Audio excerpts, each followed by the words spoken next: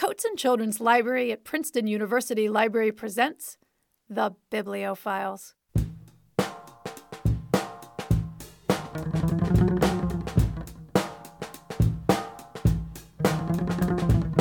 Hi, this is Dr. Dana. My guest today is award-winning author Sharon Creech. In a career that has spanned more than 20 years, Sharon Creech has produced distinctive works of literature for children and teens.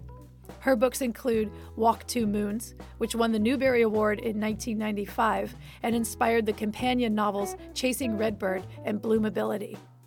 The Wanderer was a finalist for the Newbery Award in 2000, and Ruby Holler won the Carnegie Medal in 2002. Creech has also written books in verse, including Love That Dog, which was a finalist for the Carnegie Medal in 2001. Powerful, emotional, humorous, gracious, sorrowful, scary, glorious, joyful, remarkable, playful, and heartfelt are words that describe the works of Sharon Creech. She excels at crafting stories that draw you in, make you think, make you feel, and make you a better person. Her newest book is The Boy on the Porch, the story of John and Marta, a young couple who find an unusual young boy on their porch. The boy can't speak, but eventually begins to communicate through his musical and artistic talents. John and Marta form a powerful bond with the boy, one that truly defines what love, trust, acceptance, and family mean. Sharon Creech joins us from Maine. Welcome to the Bibliophiles. Thank you. I'm happy to be here today. I wonder if you'd tell us about the very first children's book you published. What were you doing at the time, and why did you decide to write a book? The very first children's book or the Yes. very first book? Children's book. The very first children's book was Absolutely Normal Chaos, and it came after I'd written 2 novels for adults. That's what I thought my career would be, sort of living in an attic in Paris somewhere, making very little money and writing, Hemingway, Fitzgerald type novels.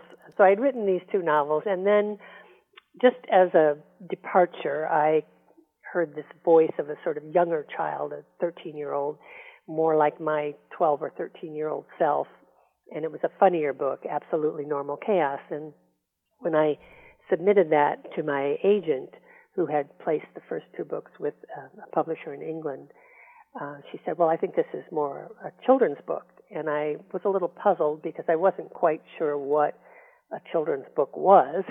I had been teaching English in a high school, in an American school in England. And so I was teaching Shakespeare and Chaucer, and I was teaching American Lit, Hemingway and Fitzgerald and Hawthorne. And even though I'd raised 2 children and read books to them, I wasn't real clear on what would make a children's book, as opposed to an adult book. And that summer I attended a workshop in Chautauqua, New York, where we were living at the time. It was a children's literature workshop, and it was a gathering of writers and writers-to-be talking about what makes a book a children's book. And it was great. Lois Lowry was there, James Cross Giblin, a lot of luminaries in the children's book world. And what I came away with was, well, it's not much different than writing for adults, except that you just have a younger narrator. And so that's how I came to write this book and feel comfortable writing it. And I had so much fun writing it. And it was taken by a publisher in England, and they asked for one more in that vein. And the next book in that vein was Walk Two Moons. And Walk Two Moons then was the first book of mine that came out in the States. And when that won the Newbery the following February, no one was more surprised than I was, but it opened a door into that whole world of children's literature that was like a golden door opening, and I felt very happy there and welcome and felt ready to explore all of that. So that's kind of how I came into that world. You have a distinctive narrative voice that enfolds readers in the book, allowing them to feel what the character is feeling. It makes for incredibly powerful reading. I'm wondering if you would read one of my favorite passages from The Wanderer. Oh, sure. I'll introduce the passage by saying that the narrator is 13-year-old Sophie, who is on a long sailboat trip with her uncles and cousins. They're sailing from Connecticut to England to visit Sophie's grandfather, Pompey. Sophie is adopted, and one of the points of tension in the book is that her arrival into the adopted family was preceded by a traumatic event that occurred with her biological parents, a trauma that Sophie has yet to fully realize and face. In this scene, the sailboat has been caught in vicious storms for days, but the bad weather appears to be letting up. Chapter 49, Spinning. Cody and Uncle Doc and I went on watch at about 1 a.m. It seemed as if the weather had started to let up, and we were hoping that by the end of our watch, we'd be able to turn the Wanderer over to Uncle Mo and Brian and Uncle Stu in calmer seas. "Smite the sounding furrows," Uncle Doc yelled. "More poetry?" I said. "Yep," he said. We'd been on watch about an hour when Cody shouted to me, "Sierra Oscar, Your Highness, where is it?" My head was so numb my ears were plugged. What was he saying? He shouted again, tugging at his belt. "Your Highness!" I tapped my head as if there were a crown there and curtsied. I thought he was playing some kind of game. He left his post and dashed below deck, and when he came up he was holding my safety harness. Oh, he'd been saying harness. I felt so stupid. Cody fastened it for me and said, "You've got to wear this, Sophie. You've got to." "Oh," I said, "weather's letting up. We're okay." "We're not okay, Sophie. Wear this." But the seas did seem to settle for an hour or so, and the wind eased. I watched Cody as he moved about the deck. 1 minute he was trimming a sail. The next minute he was fastening a line, scooping up a loose cushion, stowing it, returning to the sails. Doc was doing the same things on the other side of the deck. They moved with seeming ease in those choppy seas, and it seemed as if this were a play, and their movements were gracefully choreographed. Around 3:30 in the morning, about a half hour before the end of our watch, the wind and waves picked up again. Uncle Doc was in the cockpit, Cody was at the wheel, and I was sitting next to the hatch that covers the cabin, watching the waves coming up behind us in order to warn Cody and Doc when a big one was on its way. As each wave started to build, it made me weak and queasy. Not so much from the motion, but from the fear that this wave would be too big, that this one would roll us over. Off in the distance, I saw a wave that looked different from all the others. It was much bigger, at least 50 feet high it seemed, and not dark like the others. It was white, all white, and the entire wave was foam as if it had just broken. I stared at it for a couple of seconds, trying to figure out what was up with it, and by that time it was right behind us, growing bigger and bigger, still covered with foam. I shouted a warning to Cody. "Cody, look behind!" He turned, looked quickly, and then turned back around, crouched down, and braced himself. Most of the waves that break behind us roll under the stern. The foam was sometimes coming up over the sides of the cockpit. But this wave was unlike any other. It had a curl, a distinct high curl. I watched it growing up behind us higher and higher, and then it curled over the Wanderer, thousands of gallons of water, white and lashing. "Cody! Doc!" I yelled. And then I saw it hit Cody like a million bricks on his head and shoulders. I took a deep breath, closed my eyes, and covered my head. I was inside the wave, floating, spinning, thrown this way and that. I remember thinking, "Hold that breath, Sophie," and then wondering if my breath would last. Such intense force was pushing me. It didn't seem like it could possibly be water, soft, gentle water, that was doing this. I couldn't remember about the harness. I didn't feel attached to anything. Was it on or not? I was going overboard. I was sure of it. Underwater forever, twisting and turning, scrunched in a little ball. Was this the ocean? Was I over the side and in the sea? Was I 4 years old? In my head, a child's voice was screaming, "Mommy, Daddy!" And then I heard, "Sophie!" I think I will be sick now, writing about it. Thank you. You're welcome. Tell us about your narrative voice. Do you feel it was always there, or is it something that developed slowly? I think it developed slowly, and it was something that really took a turn when I was in graduate school, and I took a course, I think it was maybe writing for teachers of English, for them to teach writing. And in the course, one of the first things the professor had us do was free writing.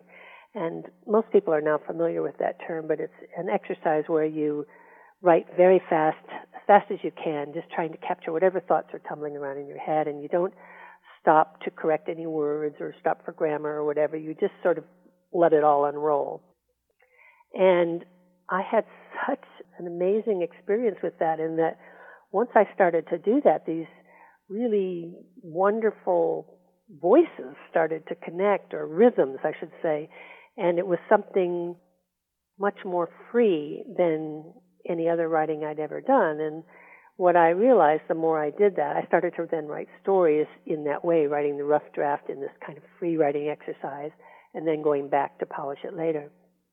And what I realized was that I was tapping into something a little more subconscious, a little less intellectual. And it was, these were rhythms that were somehow resonating in me or appealing to me.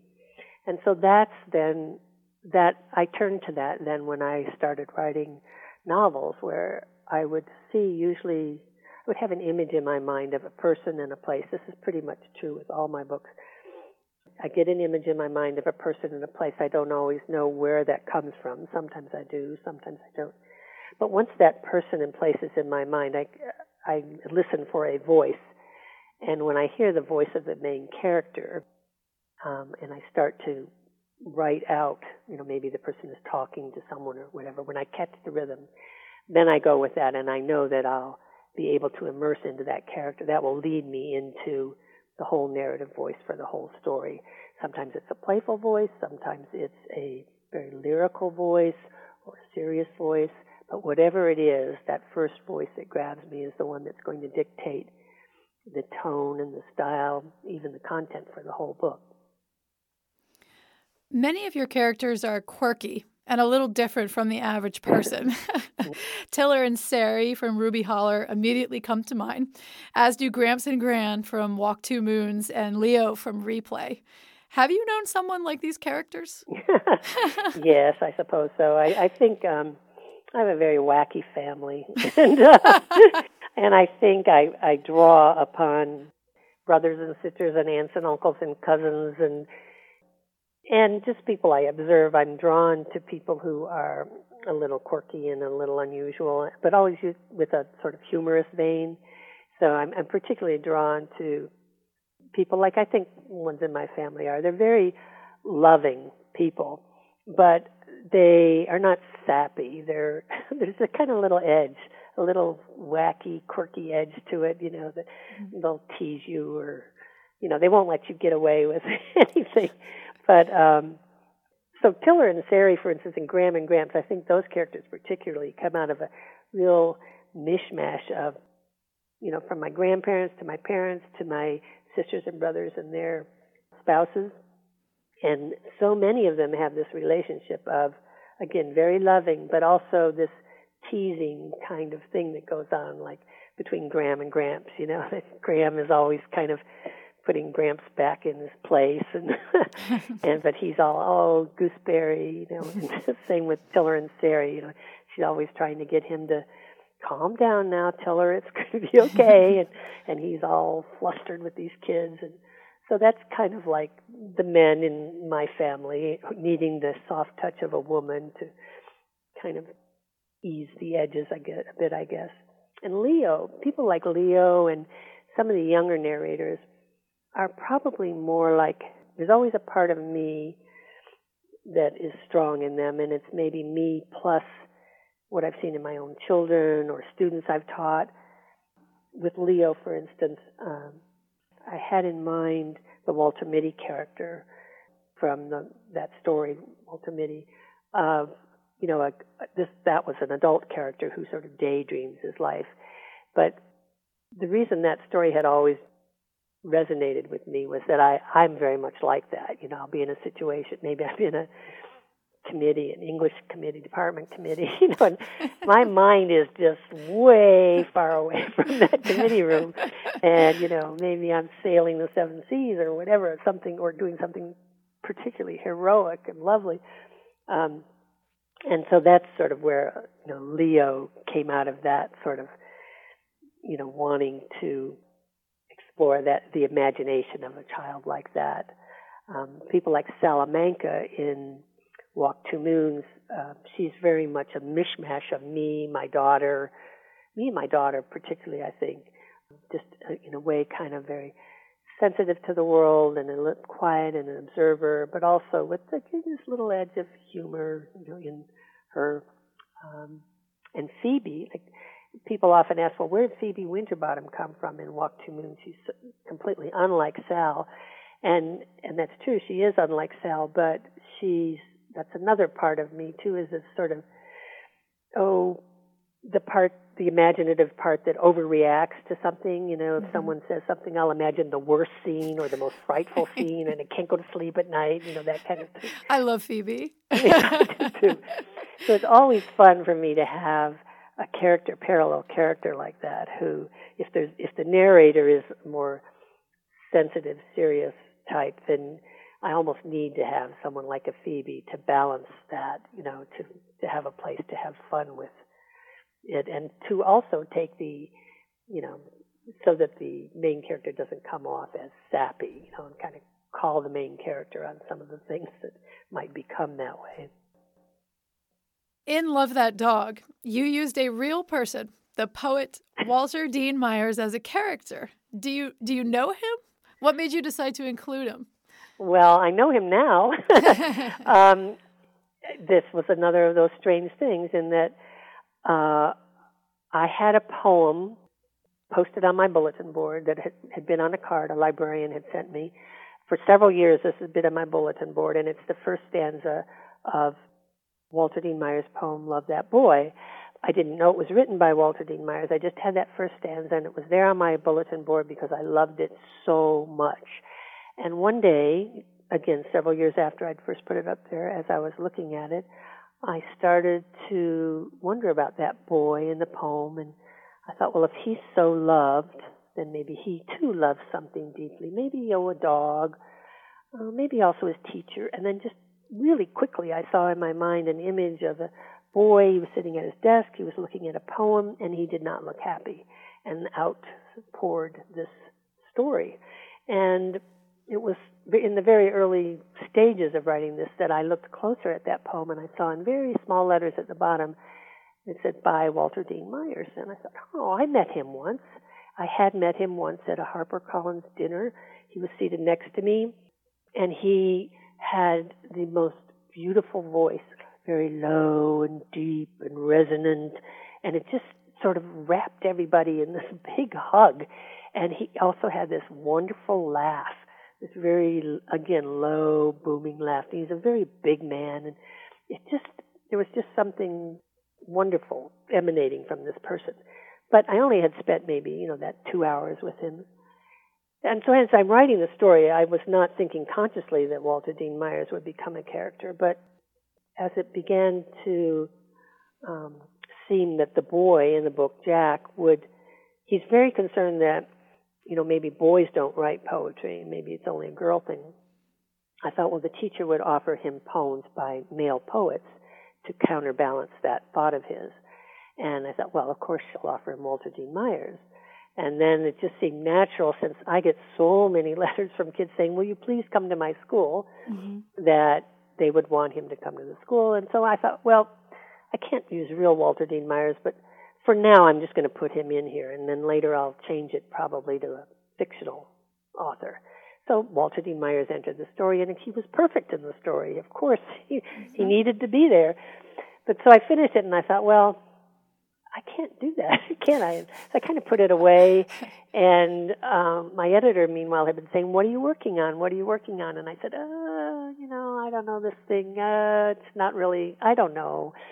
Finally, she got me to tell her a little bit about it, and I said, well, the problem is it has a real person in it.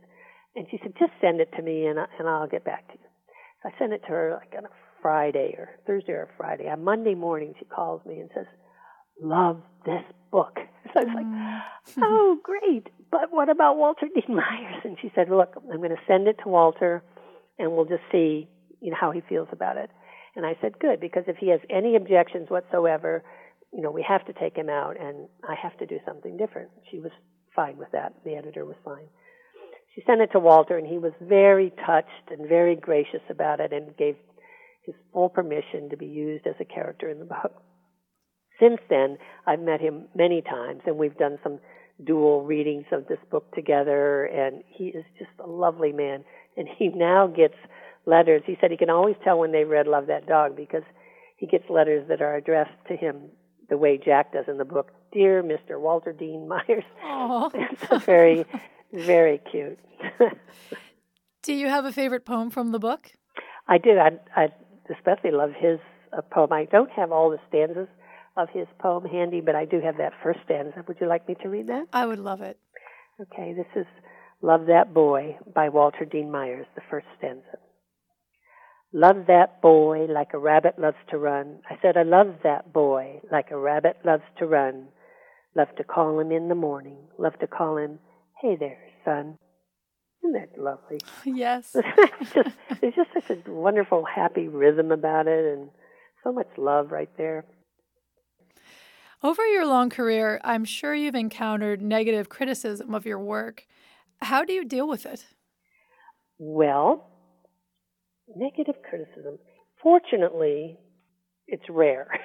Fortunately, especially because you're writing for young people, and you hear a lot from them. They'll write you letters, and they're so gracious, and they're so loving, and so wonderful, and so you get hundreds and hundreds and hundreds of letters of positive criticism. But having said that, you encounter negative criticism along the way. From the very first, when you send it in to your editor, fortunately, my editor and I have an agreement where she will first tell me the things that she likes. She'll first give me the positive comments, and then she will tell me the things that she thinks need work, which would fall under the negative criticism side of things. And it's much easier to take that way. I expect it. I hope for it because I know that a book is not going to be perfect when I hand it in. It's the best I can make it, but I need that negative criticism so that I can spot then the weak areas that I've not been able to spot until someone else has looked at them. Once the book goes out into the world, there's a very scary time right before the first reviews come out or about the time the first reviews come out. And that's when your little baby is out in the world being judged by people and sometimes judged very harshly and sometimes misread. At least you feel somebody has misread the book or has some agenda that they're coming at the book from a sort of hostile attitude. And those can be very difficult to read. However, I've learned that I read them and then I put them away and then I try not to give any more credence to the negative ones than to the positive ones. But I will come back to the negative ones and try to evaluate, when I've calmed down a bit. Because it's hurtful sometimes to read some things like that when you've put your heart and soul into a book. But I'm able to distance myself after a time, and I come back always with the intention of, okay, what can I learn from that? What is that valid, or is that just one person's skewed opinion? Should I pay attention to that? Is there a point there that I need to look at? And so that's pretty much how I handle it. It's funny though that you could receive 100 letters, and 99 of them might be glowing. But if one is sort of mean, you will remember the mean one. Yeah. And it's just so bizarre that happens. There was when Ruby Holler was up for the Carnegie Medal in England, which is their version of the Newbery, they post a short list, and then they have schools weigh in and students give their opinions of the books before the final voting process. And they're so candid, these kids. And a lot of the comments are positive, but a lot are negative for all the books, not just mine. And there was one boy who said, if I were given the choice between reading this book again and cleaning my teeth with sulfuric acid, I would choose the acid. And you're like, I can arrange that. Right. And at first you're like, oh my God. But it was funny also to me that I have remembered that comment. It's been 10 years probably since I remember that negative comment, but I don't take it. That's not really negative criticism so much as just I don't know what. But oh. Of all the books you've written, do you have a favorite? I don't, because it's like you'll hear so many authors say, it's like your children.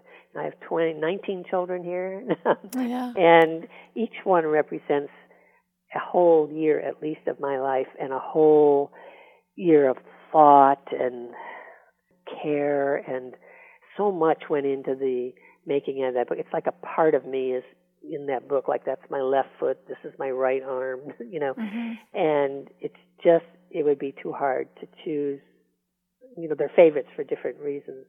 Having said that, I often do say that the most recent book is usually slightly favored because it's like the new baby in the family, and you are a little more careful of it. You're wanting to let it go out gently into the world. You hope people will be kind to it. So right now, that's The Boy on the Porch, which is just tenderly out there. So tell us a little bit more about The Boy on the Porch. The Boy on the Porch, this is how it came to me. I woke up one morning and I heard these words in my head, the boy on the porch, just that little phrase. I didn't think too much of it, but the next morning I heard the same words, very distinct, right when I woke up, the boy on the porch. I thought, I think I heard that yesterday. And then that same day after a nap, I woke and heard this, the boy on the porch, and I thought, all right, what's going on here? There's something here that wants to be told, and usually, I've learned to follow up on these instincts, and so I thought I better find out who this boy on the porch is. And so I began this story of the boy on the porch, trying to find out who was this boy who was left on the porch, and that's how it unfolded. And the boy on the porch, like so many characters, this actual boy arrived without being able to speak. Now, really metaphorically, all characters enter my mind that way, unable to speak, and it's not until they speak that I understand them. And I thought, well, what if this boy doesn't speak at all? How will I know, and how will the reader know what he's like, or what would this present for the reader and for the people who are caring for him? And so that became the sort of forward movement of the story, was trying to find out, if a boy doesn't speak, how do you find out about him, and how does the relationship grow between the older couple and the boy? And as I was writing, I could feel parallels between that and, say, Ruby Holler with Tiller and Sari and the two children they take on, Florida and Dallas, in that the older couple is shaping the child and the children as much as the reverse is happening. The child or children are shaping the adults. I realize now, I think I come back to that in many of my books. It's even true in Walk Two Moons with Graham and Gramps and Sal, that this notion of this older generation and the younger generation and what they have to offer each other. Probably because my own grandparents and aunts and uncles were influential in my life. Not something I realized really growing up, but now I can more clearly recognize that all of that sort of shaped who I am today. Sharon Creech, thank you so much for coming on the Bibliophiles. Thank you for having me. It was a wonderful morning's conversation.